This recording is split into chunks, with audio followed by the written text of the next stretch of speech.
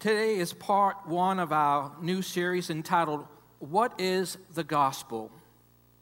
What is the Gospel? We launched the fall community groups this past Friday evening, presenting this question, what is the Gospel?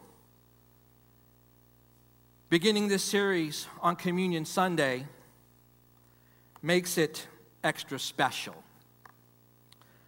There's no greater message than the gospel. I'm reminded of the words of the Apostle Paul when he wrote to the Corinthian church in 1 Corinthians chapter 2, verse 2, "For I determined not to know anything among you except Jesus Christ and Him crucified." The gospel is called good news because it addresses the most serious problem that you and I have as human beings, and that problem is simply this: God is holy and just, and I'm not, and neither are you. And at the end of my life, I'm going to stand before a just and holy God, and I will be judged as you will too. And I'll be judged either on the basis of my own righteousness or lack thereof, or the righteousness of another. The Old Testament prophet Isaiah, under the inspiration of the Holy Spirit, he pens in the Old Testament book of Isaiah 64:6, "But we are all like an unclean thing, and all our righteousness are like filthy rags. We all fade away as a leaf, and our iniquities, like the wind, have taken us away." You see, the good news of the gospel is that Jesus lived a life of perfect righteousness, of perfect obedience to God, and He offered Himself as a perfect sacrifice to satisfy the justice and the righteousness of Almighty God. Think about this morning. For God to forgive me and to forgive you is a very costly matter. It cost a sacrifice of His own Son. So valuable was that sacrifice that God pronounced it valuable by raising Jesus Christ from the dead. Christ died for us and was raised for our justification. The word justification or justified means just as if we have never sinned. What a miracle of grace. 2 Corinthians chapter 5, verse 21, the Apostle Paul writes, "For He made Him who knew no sin to be sin for us, that we might become the righteousness of God in Him." The Apostle Paul, he writes in 1 Corinthians 15, verses 3 and 4, "For I delivered to you first of all that which I also received, that Christ died for our sins, according to the Scriptures, and that He was buried, and that He rose again the third day, according to the Scriptures." The Apostle Paul proclaims in Romans chapter 1, verse 16, "For I am not ashamed of the gospel of Christ, for it is the power of God to salvation for everyone who believes." How many believe here today? The gospel is the heart of the Bible. Everything in Scripture is either preparation for the gospel. If you're taking notes, write this down. Everything in Scripture is either preparation for the gospel, presentation of the gospel, or participation in the gospel. Let me share that with you again here this morning. Everything in Scripture is either preparation for the gospel, the Old Testament, presentation of the gospel, the New Testament, Christ coming, participation in the gospel. That's you and me. Consider these words from the Apostle Paul in 1 Corinthians chapter 15, verses 1 through 4. "Moreover, brethren, I declare to you the gospel which I preached to you, which also you received, in which you stand, by which also you are saved, if you hold fast that word which I preached to you, unless you believed in vain, for I delivered to you first of all that which I also received, that Christ died for our sins according to the Scriptures, that he was buried, and that he rose again the third day according to the Scriptures. The Apostle Paul is reminding the Christians of the gospel of Jesus Christ. And he's saying, don't forget. Don't forget. Why is this important? Because the Corinthians were saved by it, sustained by it, and were presently standing on it. And the whole idea with standing on it is that the gospel is the surest of foundations. And not only were the Corinthians saved by it, sustained by it, and standing on it, but you and I today, as followers of Jesus Christ, are saved by the same gospel, sustained by the same gospel. And we are standing on the sure foundation of the gospel of Jesus Christ.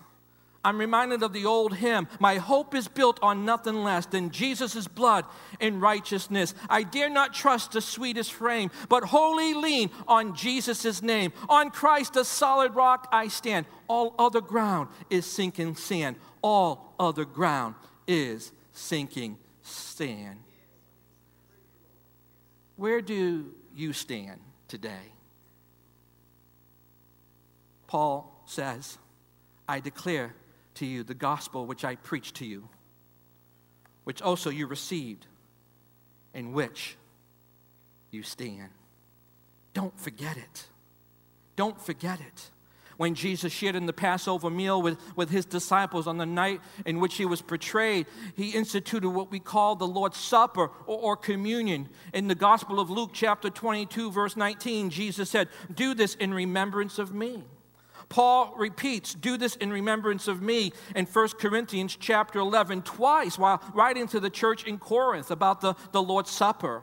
You see, the emphasis is not to forget the true gospel, and I stress the true gospel is of tremendous importance. In fact, Paul says, first of all, for I delivered to you first of all that which I also received, that Christ died for our sins, according to the Scriptures, and that he was buried, and that he rose again the third day, all according to the Scriptures. The gospel, the good news, was Paul's first message that he shared with the Corinthians. There's several reasons why remembering is important, church. And throughout the series, we'll talk more about why. But here's one reason. The idolatry that exists in man's heart always wants to lead him astray from his Savior and back to self-reliance. I fight that battle. I have that personal struggle. No matter how pitiful that self-reliance is, or how many times that self-reliance has betrayed us, man's heart always wants to lead him away from his Savior and back to self-reliance. Paul addresses this reality in Galatians when he writes, Galatians chapter 1, verse 6, I marvel that you are turning away so soon from him who called you in the grace of Christ to a different gospel. You see, religion is usually the tool that self-reliant, the self-righteous person uses to exalt himself or to exalt herself. And this isn't anything new. The Apostle Paul lays out in Philippians chapter 3, verses 4 through 9, his religious credentials and practice as an example of what man can accomplish with discipline and hard work. In that passage, Paul states that all his religious effort, his impressive checklist of all his accomplishments included, amounts to nothing compared to the surpassing greatness of Christ. Nothing. He goes a step further and even calls it rubbish. The word in the original English is dung, cow doo-doo. The gospel that says Jesus plus works equals salvation is not the true gospel. That's not good news. It's more bad news. Think about that. All your church attendance, all your religious activity, your journals, having a quiet time reading Scripture, it's all in vain if you don't have Christ. If you're not saved, sustained, and standing on our Savior, Jesus Christ. We are saved, sanctified, and sustained by what Jesus did for us on the cross and through the power of his resurrection. That, my friends, is good news. And the world needs to hear this good news. They hear bad news every single day. We have the good news the world is wanting to hear. The media is not going to share it. God hasn't given them that responsibility. He's given you and me, his church, that responsibility. Church, if you add or subtract from the cross, you rob God of his glory, in Christ of his sufficiency. Romans 8:1 tells us that there is no condemnation for us, not because of all the great stuff we've done, but because Christ has set us free from the law of sin and death. My sin in the past, forgiven. Your sin in your past, forgiven. My current struggles covered by the blood of Jesus Christ. My future failures paid in full, all by the infinite, matchless grace found in the atoning work of the cross of Jesus Christ. Paul, writing to the church in Colossae, he writes in Colossians chapter 1, verses 20 through 22, he made peace with everything in heaven and on earth by the means of Christ's blood on the cross. This includes you who were once far away from God. You were enemies, separated from him by your evil thoughts and actions. Yet now he has reconciled you to himself through the death of Christ in his physical body. As a result, he has brought you into his own presence. And you are holy and blameless as you stand before him without a single fault. Wow. Thank God for the gospel and the grace found and contained in the gospel of Jesus Christ. Hebrews 12:14 says that without holiness, no one will see the Lord. This is the gospel, the good news. The Holy One has made us holy through his death and resurrection. And because of that, we can see the Lord. We can see God. We can know God. We can walk with God. And one day, we will be with him for all eternity. Romans 1:16 says the gospel is the power of God unto salvation. It contains both the grace and glory of God. The grace and glory of God makes the gospel powerful. In the New Testament, grace, used 156 times, takes on a special redemptive sense in which God makes available his favor on behalf of sinners who actually do not deserve it. Tremendous emphasis in the New Testament is placed upon this fact, upon this truth, that human salvation is the result of God's grace and God's grace alone. In preparation for this series, I began to look at the gospel story from a different perspective. The Bible establishes two frames of reference for the gospel. Number one, I have it on your outline, the power of grace for human transformation. We see clearly the work of the cross in our lives and in the lives of those around us, the capturing and resurrection of dead hearts. In fact, Paul, writing to the church in Ephesus, he writes, you were dead in your trespasses and sins and have been made alive, resurrected in Christ. We see clearly the grace and glory of God when the gospel is preached and people believe and repent and are baptized and receive the gift of the Holy Spirit. We see clearly the grace and glory of God. Also in the gospel is the power of grace for creation's restoration. We often overlook this part of the gospel of Jesus Christ. Romans chapter 8, verses 22 and 23 say, "For we know that the whole creation groans and labors with birth pangs together until now." How many know something about this groaning? Not only that, but we also have the first fruits of the Spirit. Thank you, Jesus.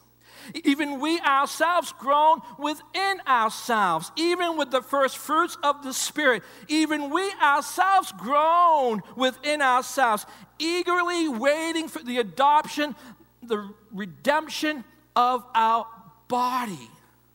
Notice something here in Romans 8:22. "For we know that the whole creation groans and labors with birth pangs together until now." Notice, creation is not undergoing death pangs, but birth pangs. There's a day of delivery. What an eternal perspective. If all we see when we get up and go through our day, how everything around us is dying, we miss the gospel of Jesus Christ. Paul does not say laboring with death pangs, but birth pangs. There's a day of deliverance, church. There's a day of delivery. The delivery date has already been set by God. The doctors have set a delivery date for our daughter-in-law and our son's first child, April 1st. God has chosen the delivery date. One day, all of creation will be delivered. Isn't that glorious, church? When we consider the gospel, the atoning work of Christ culminates and reveals to us the big picture of God's plan of restoration from the beginning of time to the end of time and the redemption of His creation. We see the gospel in this light in Jesus' declaration in Revelation 21:5, when Jesus said he's making all things new.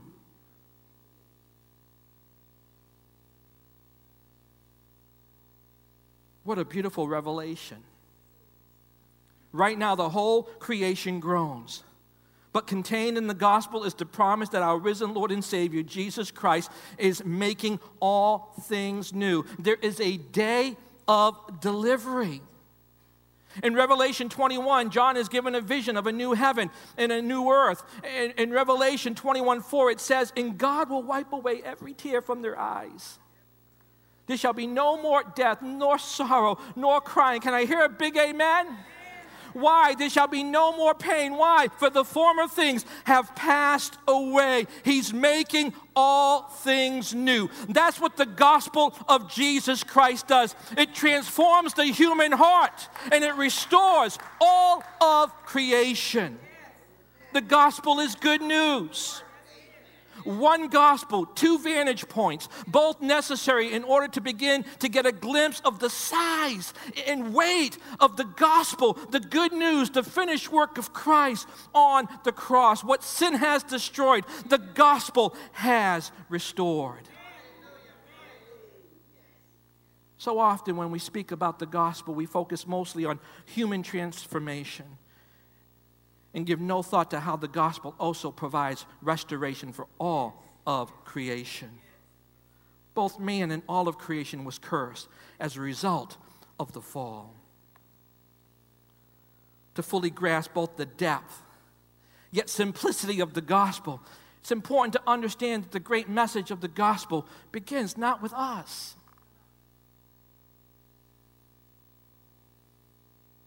Or our need, or even the meeting of that need, but with the writer of the good news and the sender of its messengers, God Himself. God Himself.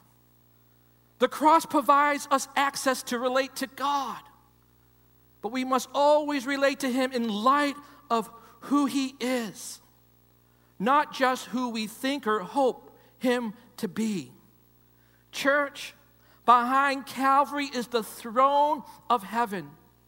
And the deeper we go into God's grace and glory, the deeper we will find ourselves in the precious work of Christ on the cross. Think about this. I've been thinking about this over the last couple of days.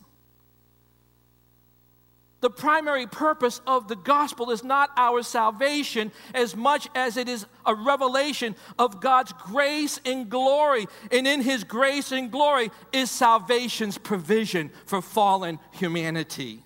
The emphasis is on God, always on God. If we make ourselves the focal point, we miss the power that lies within the gospel of Jesus Christ. It is the grace and glory of God. Father, I pray over these next few minutes as we look at today's text, that through the power of your Spirit, you would communicate through your servant. I need you, God. Speak, I pray, through me. Your words from heaven, I pray. In Jesus' name, amen. Look at verses 33 through 36. Paul writes, "Oh, the depth of the riches, both of the wisdom and knowledge of God, how unsearchable are his judgments and his ways past finding out.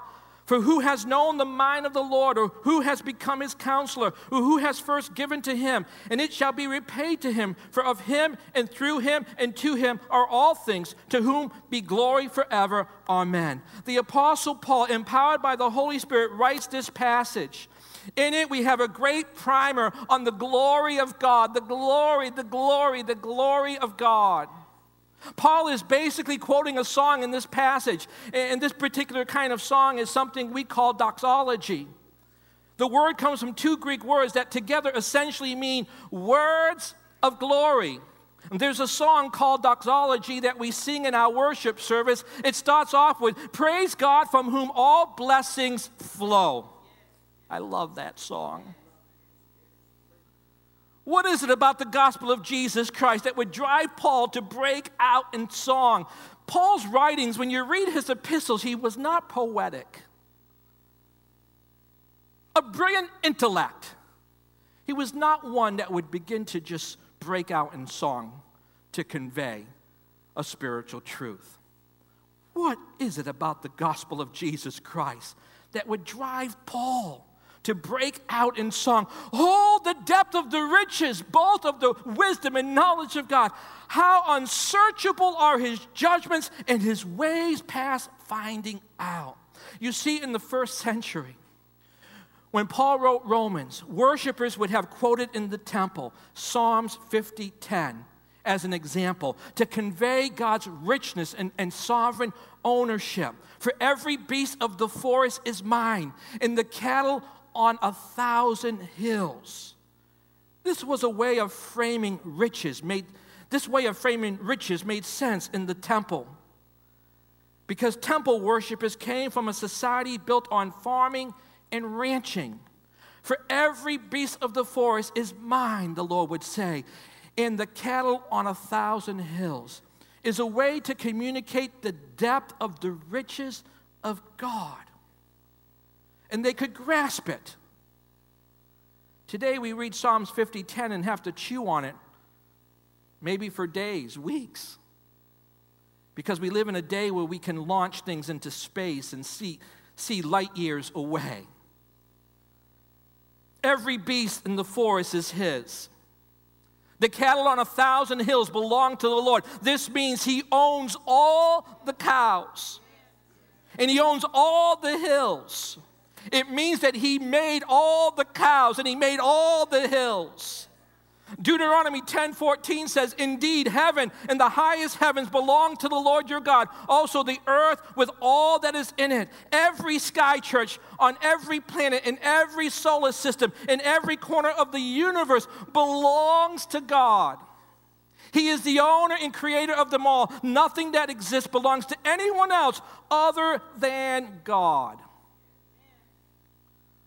There is not a square inch in the whole domain of our human existence over which God, who is sovereign over all, does not cry out, "Mine, mine." The human mind is phenomenal. Why is it phenomenal? Because it's God's. He made it. And human hands have proven to build amazing buildings. Why? Because they're His. He made them. But we are not able to create raw material. If you're a writer, you can write only as well as you understand language, diction, and grammar, and general art of writing. If you want to paint a picture, you can paint only as well as you have developed your skills, using whatever paints are available to you in only the colors and combinations that already exist. If you want to build a house, you will be fenced in by whatever your credit line is, whatever equipment you can afford, and whatever raw material is already out there. You see, church, we are great at creating, but our creating is always dependent on our Creator. Not so with God. He is the Creator. God creates anything He wants, and He does it all out of nothing. I mean, absolutely nothing. It's incredible. He doesn't need raw materials. Why? Because He makes raw material. God is not limited like you and I. We are always limited by what is available to us and always dependent. We're getting nearer to the impulse that causes Paul to sing, "Oh, the depth of the riches, both of the wisdom and knowledge of God. How unsearchable are His judgments and His ways past finding out." He created the universe. He created the planets. God's creativity is so rich, so expansive, so far above us that He simply says, universe, and universe comes into existence. Try that right now. This is just the tip of the iceberg of the things of God that are beyond us. You and I are limited by what we can't afford, or by what we can afford, and what's already been created. We are dependent on our Creator. And maybe you've heard of scientists creating life in a laboratory, but that will never happen. No scientist has ever been able or will ever be able to stare into an empty dish and whoosh the nothing it holds into something. No matter how big man gets here, that will never happen. Whatever it is scientists do, they do with raw materials already created by the Creator. There is nothing confining to God, church. Nothing. Nothing. You're just getting a glimpse of what would make Paul sing from his soul. Oh, the depth of the riches, both of the wisdom and knowledge of God. How unsearchable are His judgments and His ways past finding out. How deep is the wisdom and the knowledge of God? God knows every word in every language, in every sentence, in every paragraph, in every chapter of every book ever written. Do you? He knows every fact of history, past and future. Do you? Every bit of truth discovered and undiscovered. Do you? Every proof of science known and unknown. Do you? God knows everything. He knows the temperature at which certain stars burn. He knows every mountain and every mountain range on this planet and others. He knows the depth of every ocean. He knows every storm and every molecule. He knows their positions. He knows their locations, and He knows their functions.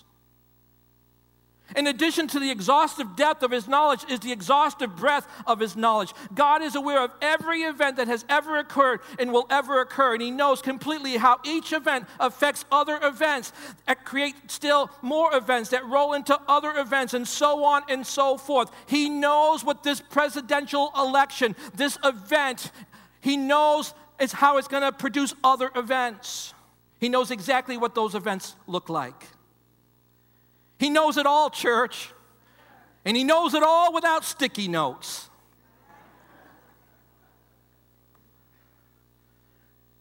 Sticky notes remind me how small I am and how big God is. Romans 11:33 tells us that the depth of the riches of God's wisdom and knowledge is so incredibly deep and eternally powerful, so much so that it's impossible for us to understand his decisions and his ways. Hebrews 11:6 says, but without faith it is impossible to please him. How can God see everything? There's nights that I sit and I just think about these things. And then I have to stop. How can God see everything? How can God know everything? Have all power and do all that he does? I don't know. Paul writes, how unsearchable are his judgments and his ways past finding out. In the scope of eternity, our life is a vapor. James 4:14 says, for what is your life? It is even a vapor that appears for a little time and then vanishes away. James asks us to consider the frailty of human life and the fact that we live and move only at the permission of God. How humbling is that reality? In fact, Acts 17, verse 28 says, for in him we live and move and have our being. This crucial truth is at the root of Paul's awestruck confession in Romans 11:33. How unsearchable are his judgments and his ways past finding out. This is God's way of saying through the Apostle Paul, are you serious? I mean, are you serious? You're going to scrutinize how I govern? Who I raise up and put down? Do you know how small you are? Isaiah 40:22 answers this question. It is he who sits above the circle of the earth, and its inhabitants are like grasshoppers. God's sovereign knowing is so beyond our control and knowing. Romans 11:34 says, for who has known the mind of the Lord? Who has become his counselor? The answer is nobody. Nobody gets to counsel God. Nobody gets to give God advice. Nobody gets to straighten God's path. No one. How often do I find myself giving God advice when I'm praying? And I'm mapping out a plan that's going to give him glory. Like he really needs my advice. Like he really needs my plan.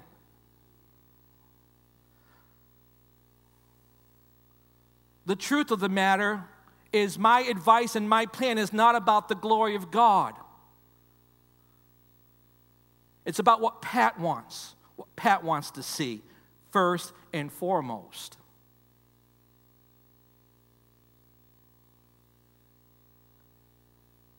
Boy, you're quiet. Now, we do have revelation from God. He has revealed enough of his character and attributes to save us. He gave us the scriptures. Paul, writing to Timothy, tells him in 2 Timothy 3:15, from childhood you have known the Holy Scriptures, which are able to make you wise for salvation through faith, which is in Christ Jesus. He speaks to us through creation. Psalms 19, verses 1 and 2, the heavens declare the glory of God, and the firmament shows his handiwork. Day unto day utters speech, and night after night reveals knowledge, the knowledge of God. God has revealed enough of himself to us to save us, but not so much that we would ever be able to counsel God. He doesn't need to be counseled. Paul continues in Romans 11:35, or who has first given to him, and it shall be repaid to him. Church, God has not borrowed from man. God has no need to. If everything is God's, you have nothing to give him that he doesn't already have. Who has given him so much that he needs to pay him back? No one. God owes no one anything. He doesn't need our help with anything. In fact, Acts 17:25 says, nor is he worshipped or served with men's hands as though he needed anything, since he gives to all life, breath, and all things. The New Living Translation says it this way, human hands can't serve his needs, for he has no needs. This truth is further revelation of God's grace because it shows that he doesn't need us. Rather, he wants us. Church, he wants us. That's the beauty of the gospel, the grace and glory of God. Not that he needs us, but he wants us. That's beautiful. We've heard it said. We've said it. I've said it. God needs us. His work can't be done without us. No, he doesn't. No, he doesn't.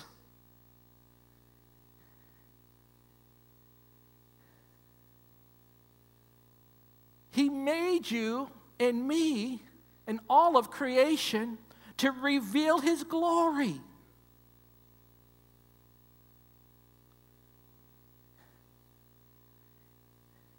Church, he wants us. God can reveal his glory in any way he chooses. Not because he needs any of those ways, but because he wants to. And he wants us. Have you had any bad thoughts this week? Have you sinned? Have you had a bad attitude? Have you looked at something that you know is displeasing to God?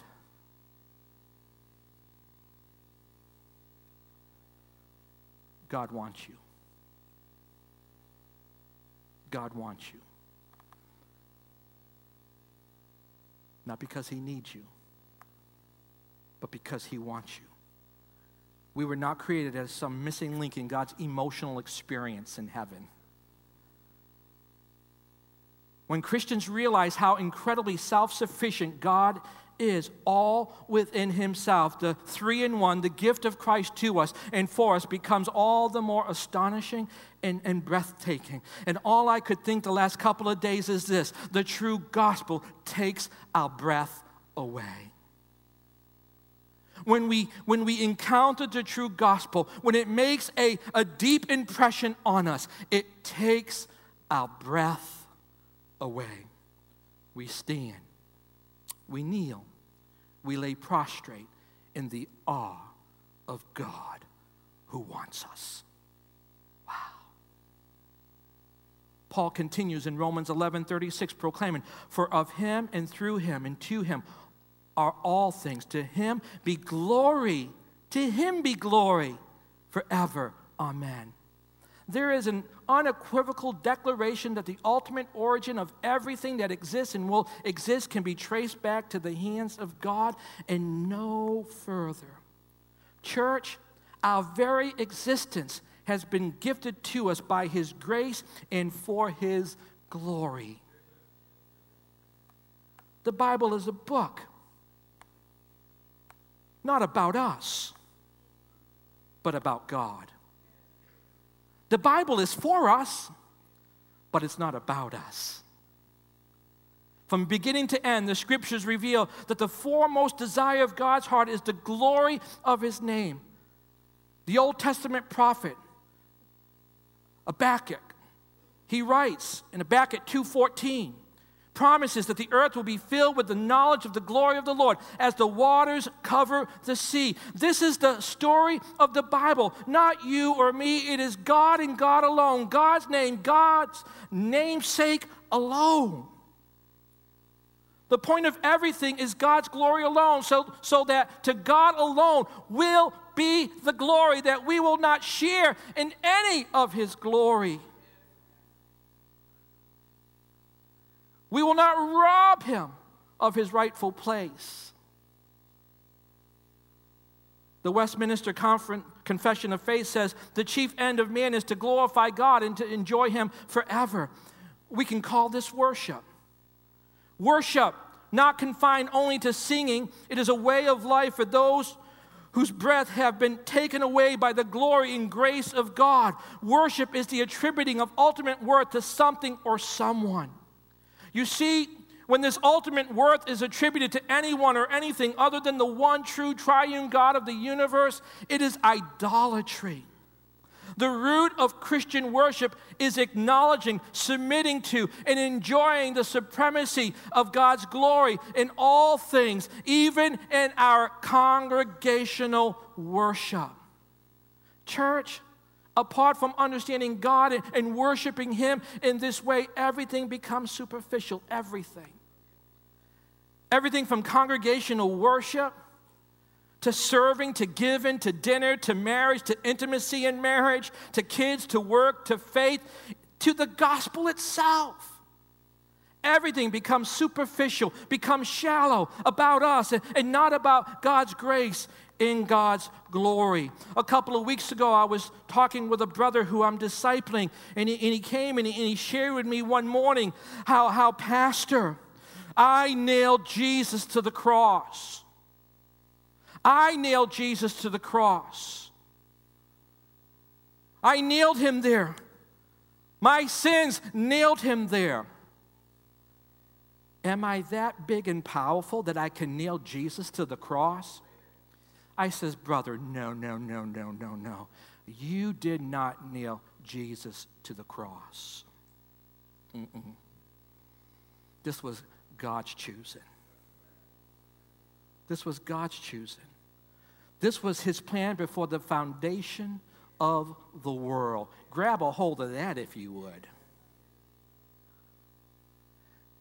The emphasis is on God. The grace and glory of God. And in that grace and glory of God is a love so amazing.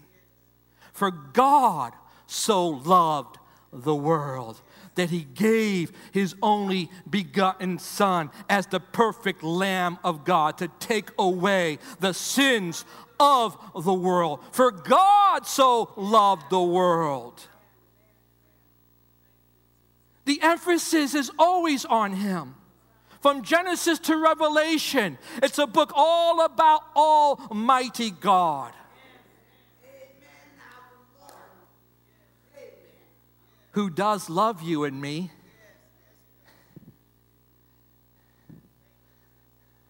Not because he needs us to complete himself. He's never not been complete.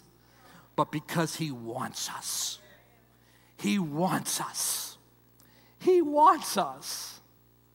Oh, the grace of Almighty God. So what is the gospel? It is the grace and glory of God revealed to fallen humanity through Jesus' death and glorious resurrection. And throughout the next several weeks, we're going to unpack what this gospel is. The depth, the weight of this gospel is truly amazing. It's not just any good news. It's not just any good news. It's not on even plane with any other good news. It is a good news unlike any news ever heralded or proclaimed. Those assisting with communion, would you come at this time, please? I hope and pray that your faith is built up in the gospel of Jesus Christ.